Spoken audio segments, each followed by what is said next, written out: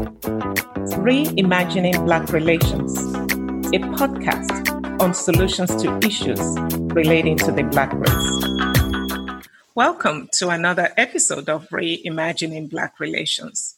I'm your host, Dr. Francesca Fajimi.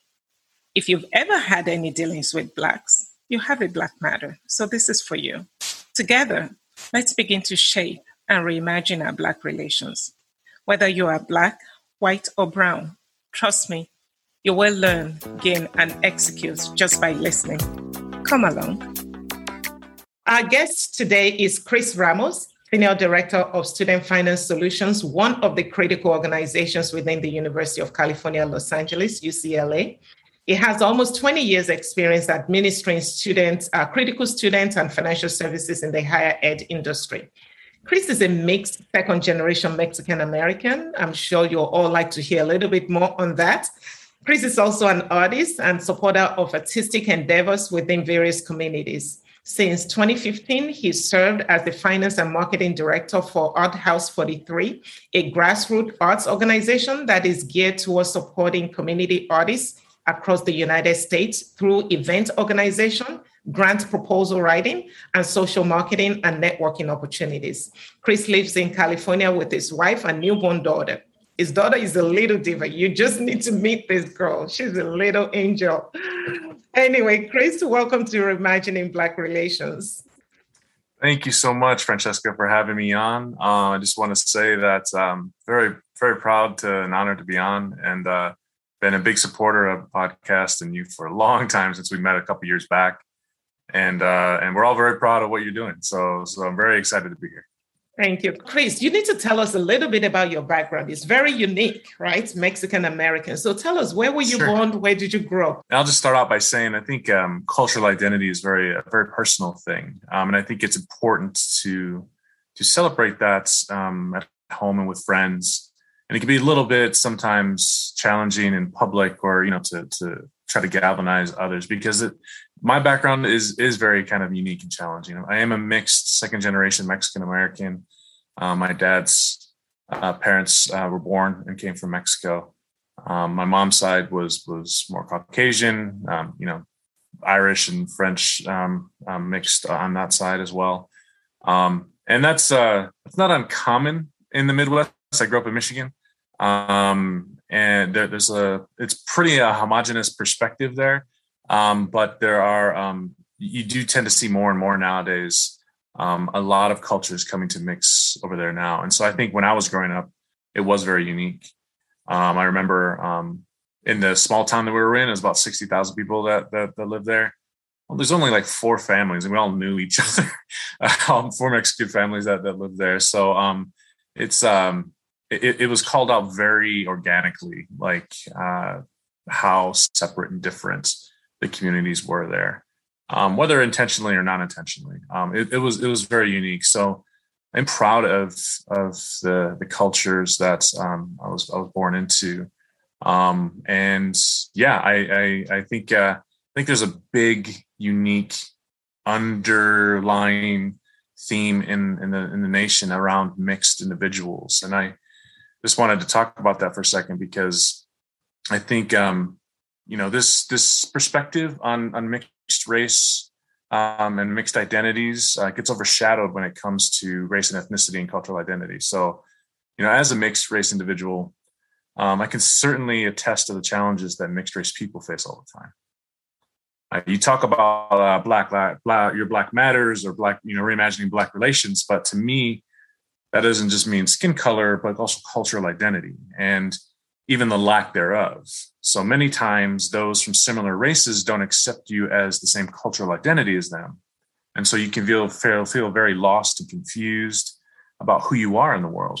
So it's critical that there be more support, more of a support structure for mixed race people. I believe it's critical for more understanding and acceptance from those who may cast people out into kind of a nothing land, because you just if you have a half white, half Black individual with a blended skin color who faces challenges from white populations for not really being white and from Black people as not really being Black, what are they left to think, right? And so I think as much of a melting pot as people like to say the United States is, I think that's really something that needs to be shined on a little bit more to address, because I think people go through cultural identity crises all the time growing up like that. So, but for me, I'm very proud of it. It was challenging. And that's part of the reason why I migrated out west, is to find a little bit more cultural and diversity in my life. So best decision I ever made, moving out west.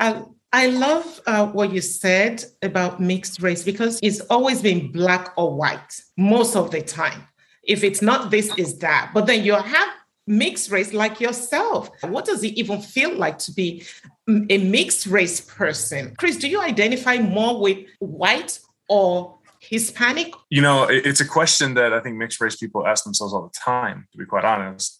Probably over the course of my life, more white than Hispanic, but it's almost like it goes in phases. It depends on where you live. It depends on who you hang out with. It depends on how you're feeling, about society at the time. I used to be very much an advocate for the Hispanic cultures that I was ingrained in growing up, and then I kind of not took a hiatus, but then I just you keep going with life and going with the flow, and it just depends on where you're working. I love working at UCLA because we're probably one of the most diverse institutions out there, right? And there's a lot that I want to speak to on that today, but I think it just depends. Right now, I think I identify a lot more with the Hispanic culture that I grew up with, because my wife is Latino and we're raising a mixed race Hispanic daughter, and we're surrounded by a lot of Hispanic family members. And so, and then at work, I work with so many diverse people. It's just a different setting than it is, say, back in Michigan or other much of the middle of the country, to be quite honest with you. So it just depends, but I think overall, probably right now, it's like been 50-50 for my life, but it's somewhere around there, if I had to put a number on it. That's amazing. So it sounds like it depends on where you are and what space you're operating in at this point in time, which is very interesting, because as a Black person, many of the point of view is be authentically you. Right? Just be who you are, because for so long you've tried to be somebody else, or you've tried to be your mainstream, what mainstream expect from you. So many Black people tend to pivot. They speak like white people, they eat like white people, they try to do all those things. But now they're more like, look, just be who you are. Keep your hair the way it is. It's kinky. It's not straight. Just keep it the way you are. Right. So it's almost like all your life you've had to wrestle with that. Well, yeah, and I think it's such an interesting avenue to kind of take a look at, because for the most part I look white, right? And so I'll blend into white communities, and a lot of times I won't even know anything else about me, right? And then if I'm with a lot of Latinos or Hispanics, it's the reverse. And so I feel like people are always surprised, regardless of what identity I'm kind of facing them. And so that in some ways, I guess that's a little easier than, say, a fully African-American person who is told to do this or tries to be this, because they can't get away from what people visually see in terms of their skin color. So I guess, but at the same time, that being able to get away from it, then you lose a sense of yourself too, right? And so there's no perfect way to kind of go about it or think about it. You just kind of have to, come up, in some ways you kind of have to come up with your own elevator pitch to say, to find a way to identify with different people all the time. And it can be a little exhausting, I would say. But I've learned, I think, over the long run, not to overthink it as much as I can too. Whereas, again, some other people may not have that opportunity. If someone is clearly Asian or Indian or Black, they're always on. Like, you always have to think about it. And I had a story about that I wanted to share today too, but I'll wait till we get to that point. But yeah, I think that's mine. Amazing. So I want to ask you about white privilege, especially because you are mixed. What is your thought about white privilege? I got a lot of thoughts about white privilege. Again, growing up in Michigan, it's very homogeneously one ethnicity. It's Caucasian to whatever degree that is, but it's probably like 70-80% at least Hispanic, or Caucasian. White privilege is not thought about enough on the white side. I don't know how else to say it. Like it's when I hear of things, and might be getting a little bit off topic, when I hear about like critical race theory, and I hear the argument from the Caucasian populations, and they're like, we're not racist. We're not teaching racism. We're not, like, I get that you believe that, and I get that you want to believe that. And in some cases you're right, absolutely. And you wouldn't intend to do that. But there's a part of it you don't see either. And either you just can't, or you don't want to. And there's always that element. As it carries out to like white privilege. I mean, privilege, you don't have to be rich to have white privilege, right? I guess you have a certain level of ignorance that gives you that privilege. You don't have to worry about the other side at all. And so you can continue moving on with what you were doing, whereas someone else has just something else they have to think about to get to the same place. And to me, that's privilege. And anything as you relate it to race or white privilege, there's just a little bit less of a burden that I think the Caucasian community has to deal with. And, sometimes wealth helps with that. Sometimes it doesn't. I think a lot of times people don't get afforded the same opportunities because of privilege. And it's just, I think it's human nature to just do what you know. Right. And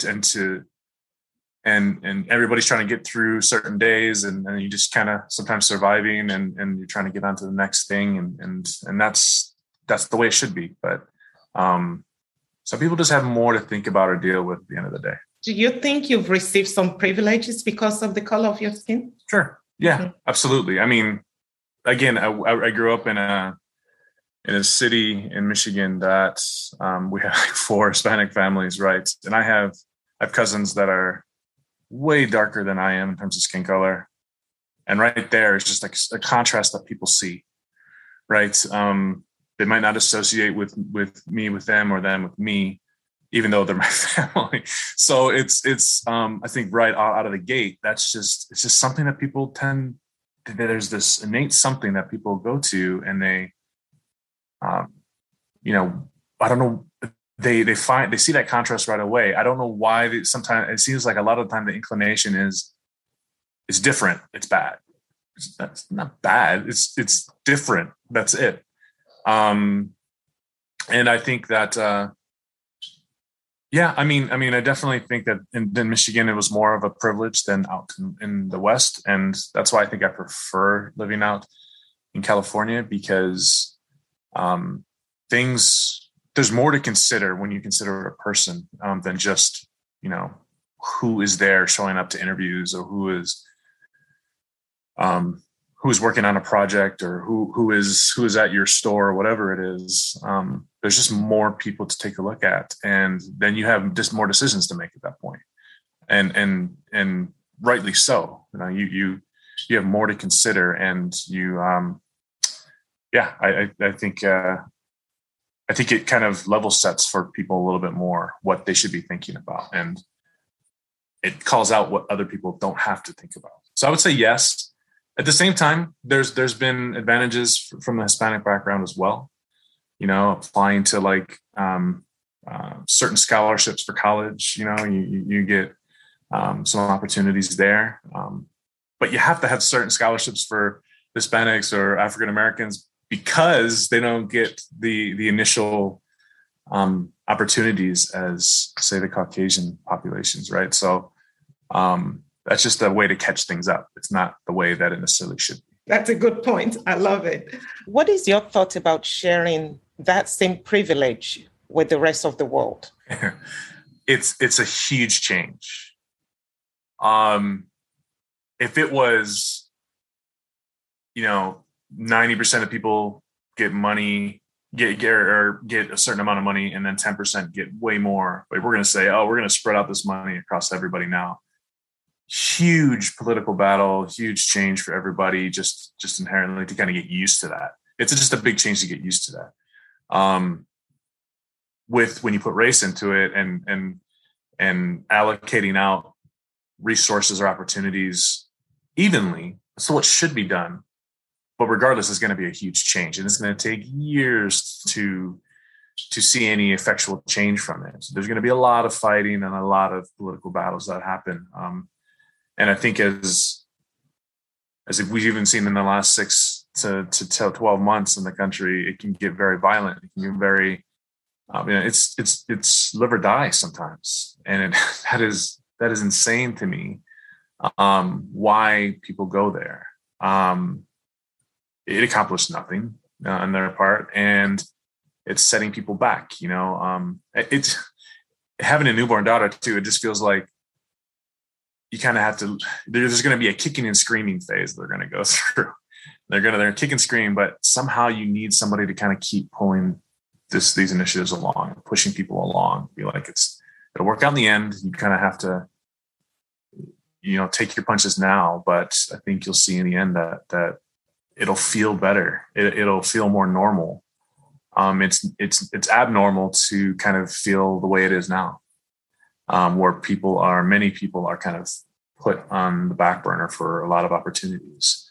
And as someone who employs a lot of different minority workers, and I have fantastic people that work with me and great thought partners and so dedicated, I kind of can't think about the opportunities that they get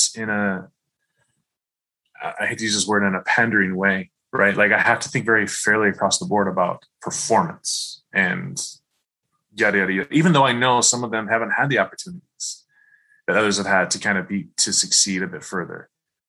But I will try to kind of throw in there opportunities along the way and be like, show me what you can do over here so I can kind of build you up and give you some of the tools to kind of to grow yourself and grow your career. But it's difficult because, in terms of equality, you try to treat everybody the same, and equity is a little bit harder to manage because people will say, it's almost like people will say, let's be equal.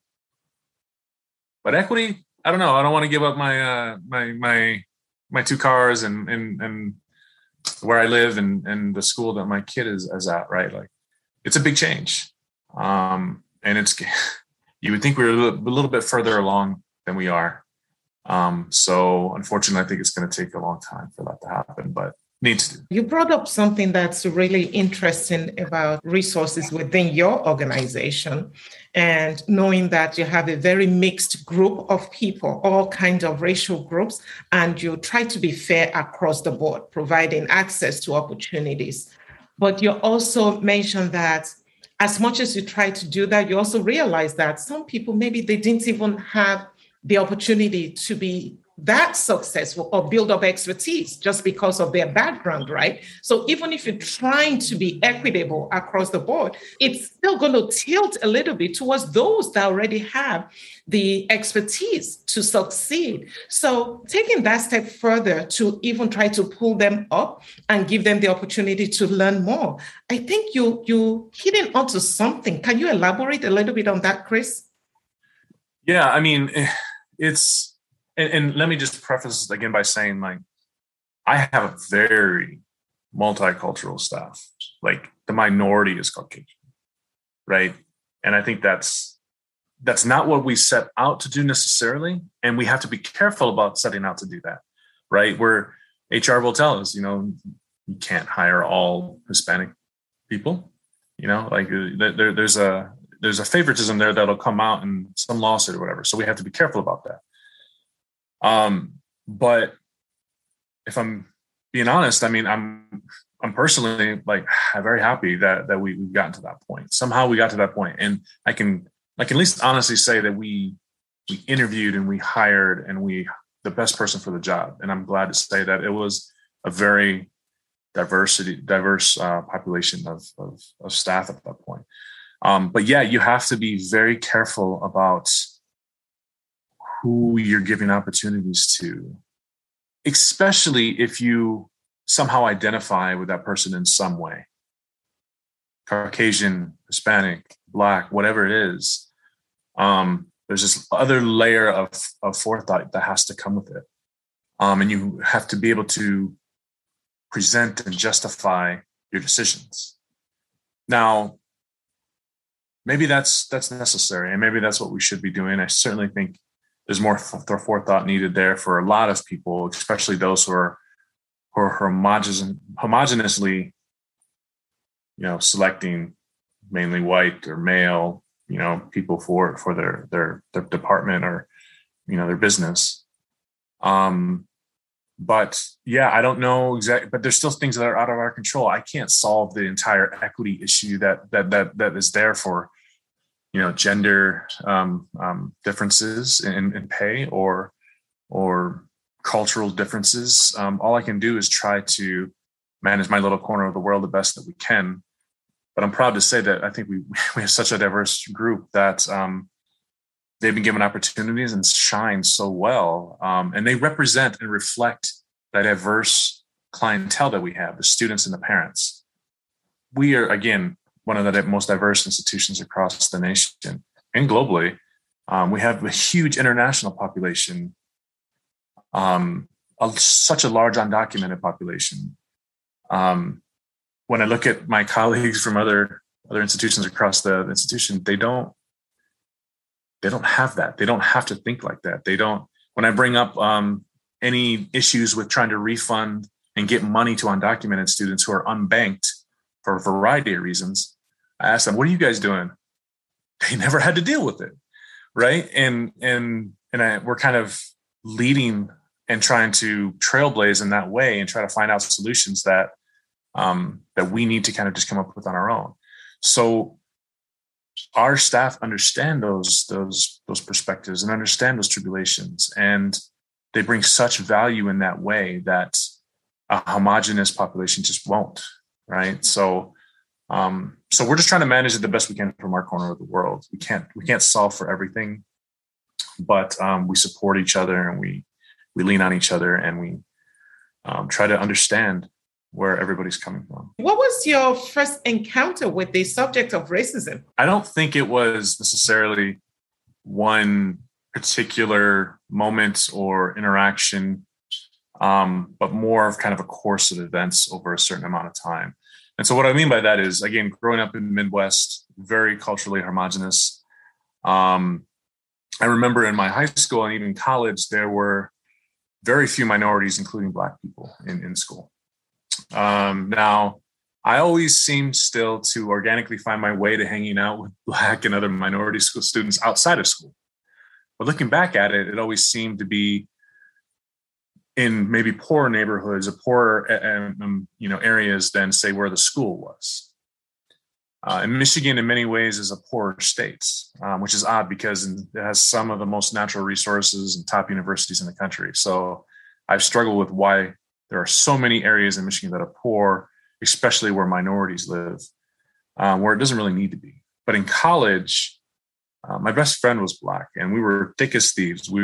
We again also didn't meet for the first time on campus. We met at an off-campus party in the projects in the city that we lived in. We both went to the same college, but met somewhere else. So it's interesting to me why that would keep happening: high school, college, and so on. Maybe minority students feel insecure about congregating at school or on campus, or maybe we couldn't be ourselves in front of faculty or other students for the mixed race reasons that I mentioned earlier. Anyway, my best friend, he opened up a lot of doors to me about the Black culture that I really didn't even know a lot of them were there. So I felt stupid or ignorant about that at the time, right? But that was more than 20 years ago. So I think it's been a big life lesson for me.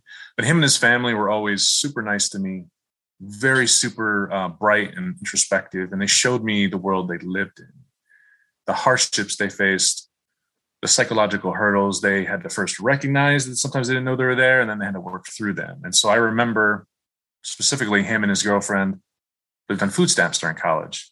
And we actually lived together for a year or two towards the end of college.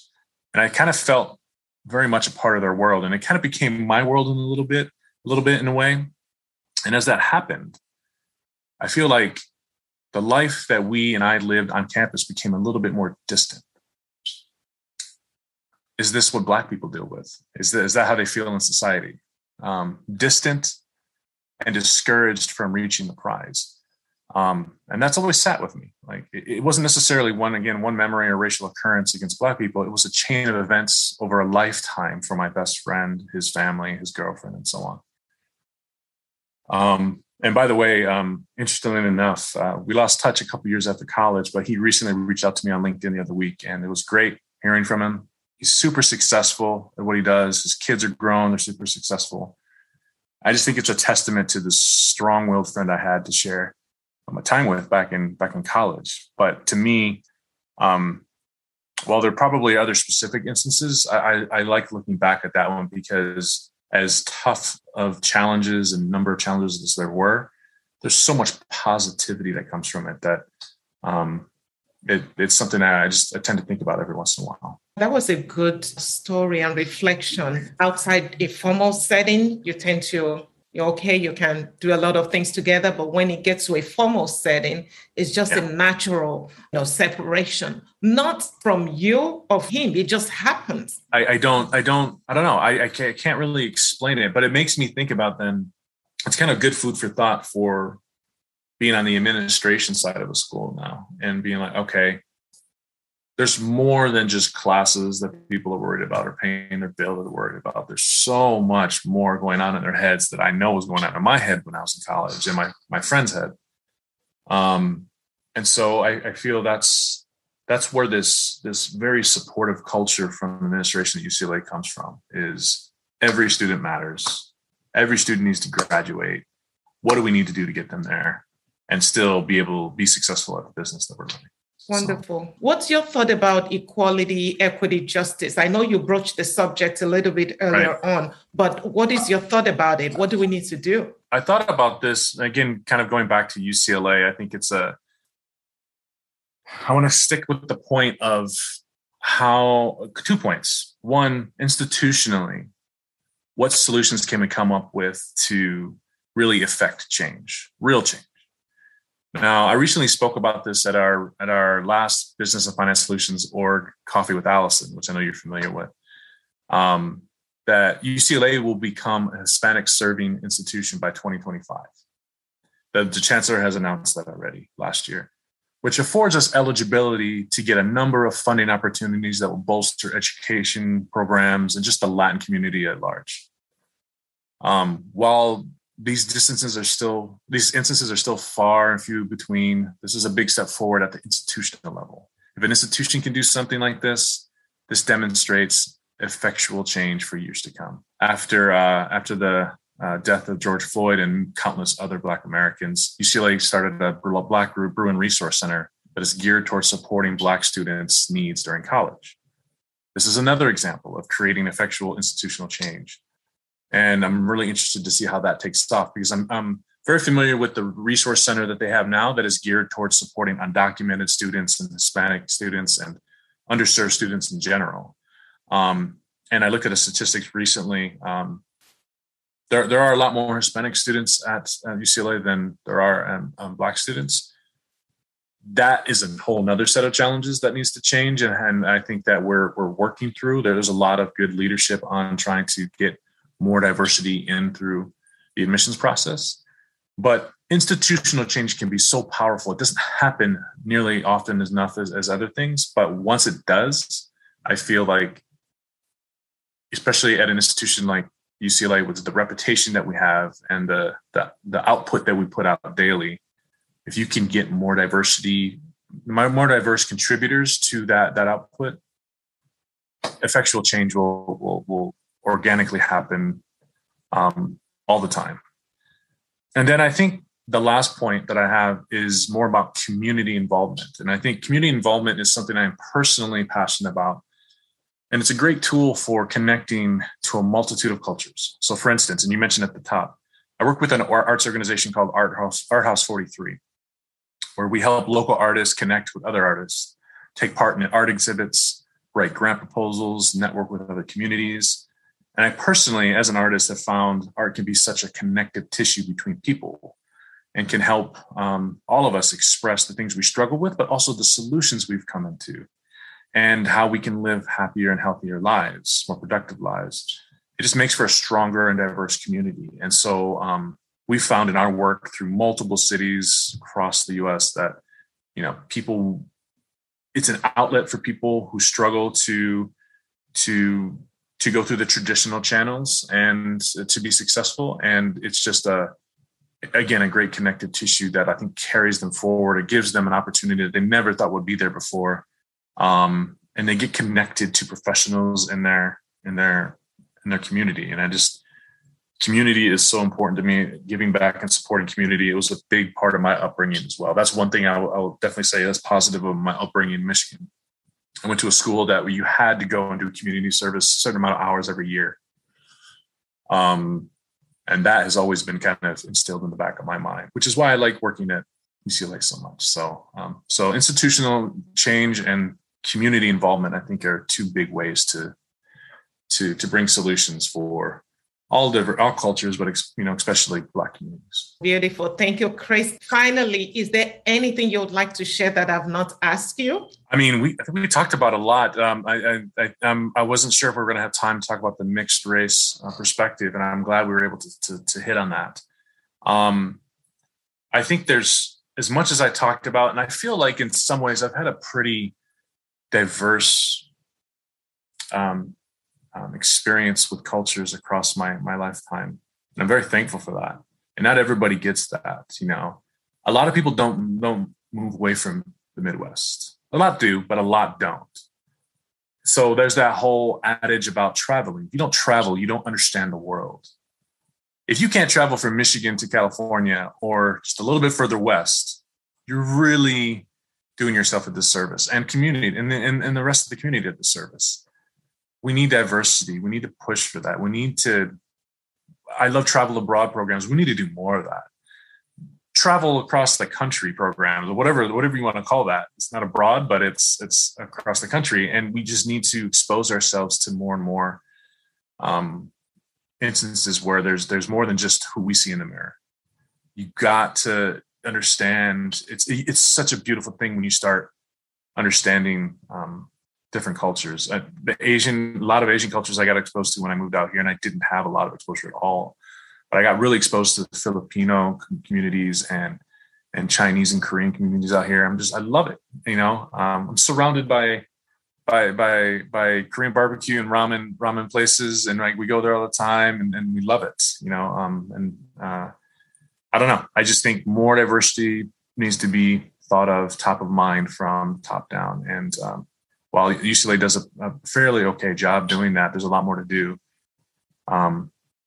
We can only help make that a reality if we're really getting involved, and we need to get more involved, all of us. Thank you so much, Chris. I love your closing because traveling is a personal mission, right? That's your own personal way of getting involved and opening your eyes to other world besides our cocooned world. I mean, people say all the time, what's one of the top 5 things people have in common? I love to travel. Why do you love to travel? You like to see beautiful places and beautiful buildings and beautiful beaches.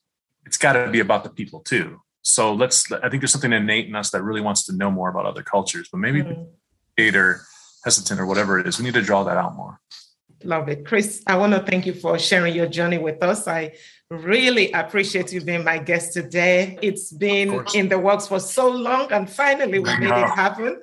Thank you. Thank you so much. Thank you for the opportunity. Absolutely. To all our listeners, I want to thank you as well. Please don't forget to share this podcast with your friends and colleagues and encourage them to subscribe on yourblackmatters.com. If you have any feedback for me, you know how to reach me, Francesca@yourblackmatters.com. Thank you again, Chris, for your contribution to the history we are making together. I am so excited to be a part of it. God bless you and your family and your baby, Chris. Thank you so much. You're a wonderful leader and friend. Keep doing what you're doing. You have all my support. Thank you, Chris. I also sincerely value your friendship. All our listeners, may God bless you as well. And may the Lord bless the United States of America. See you next time. Bye-bye.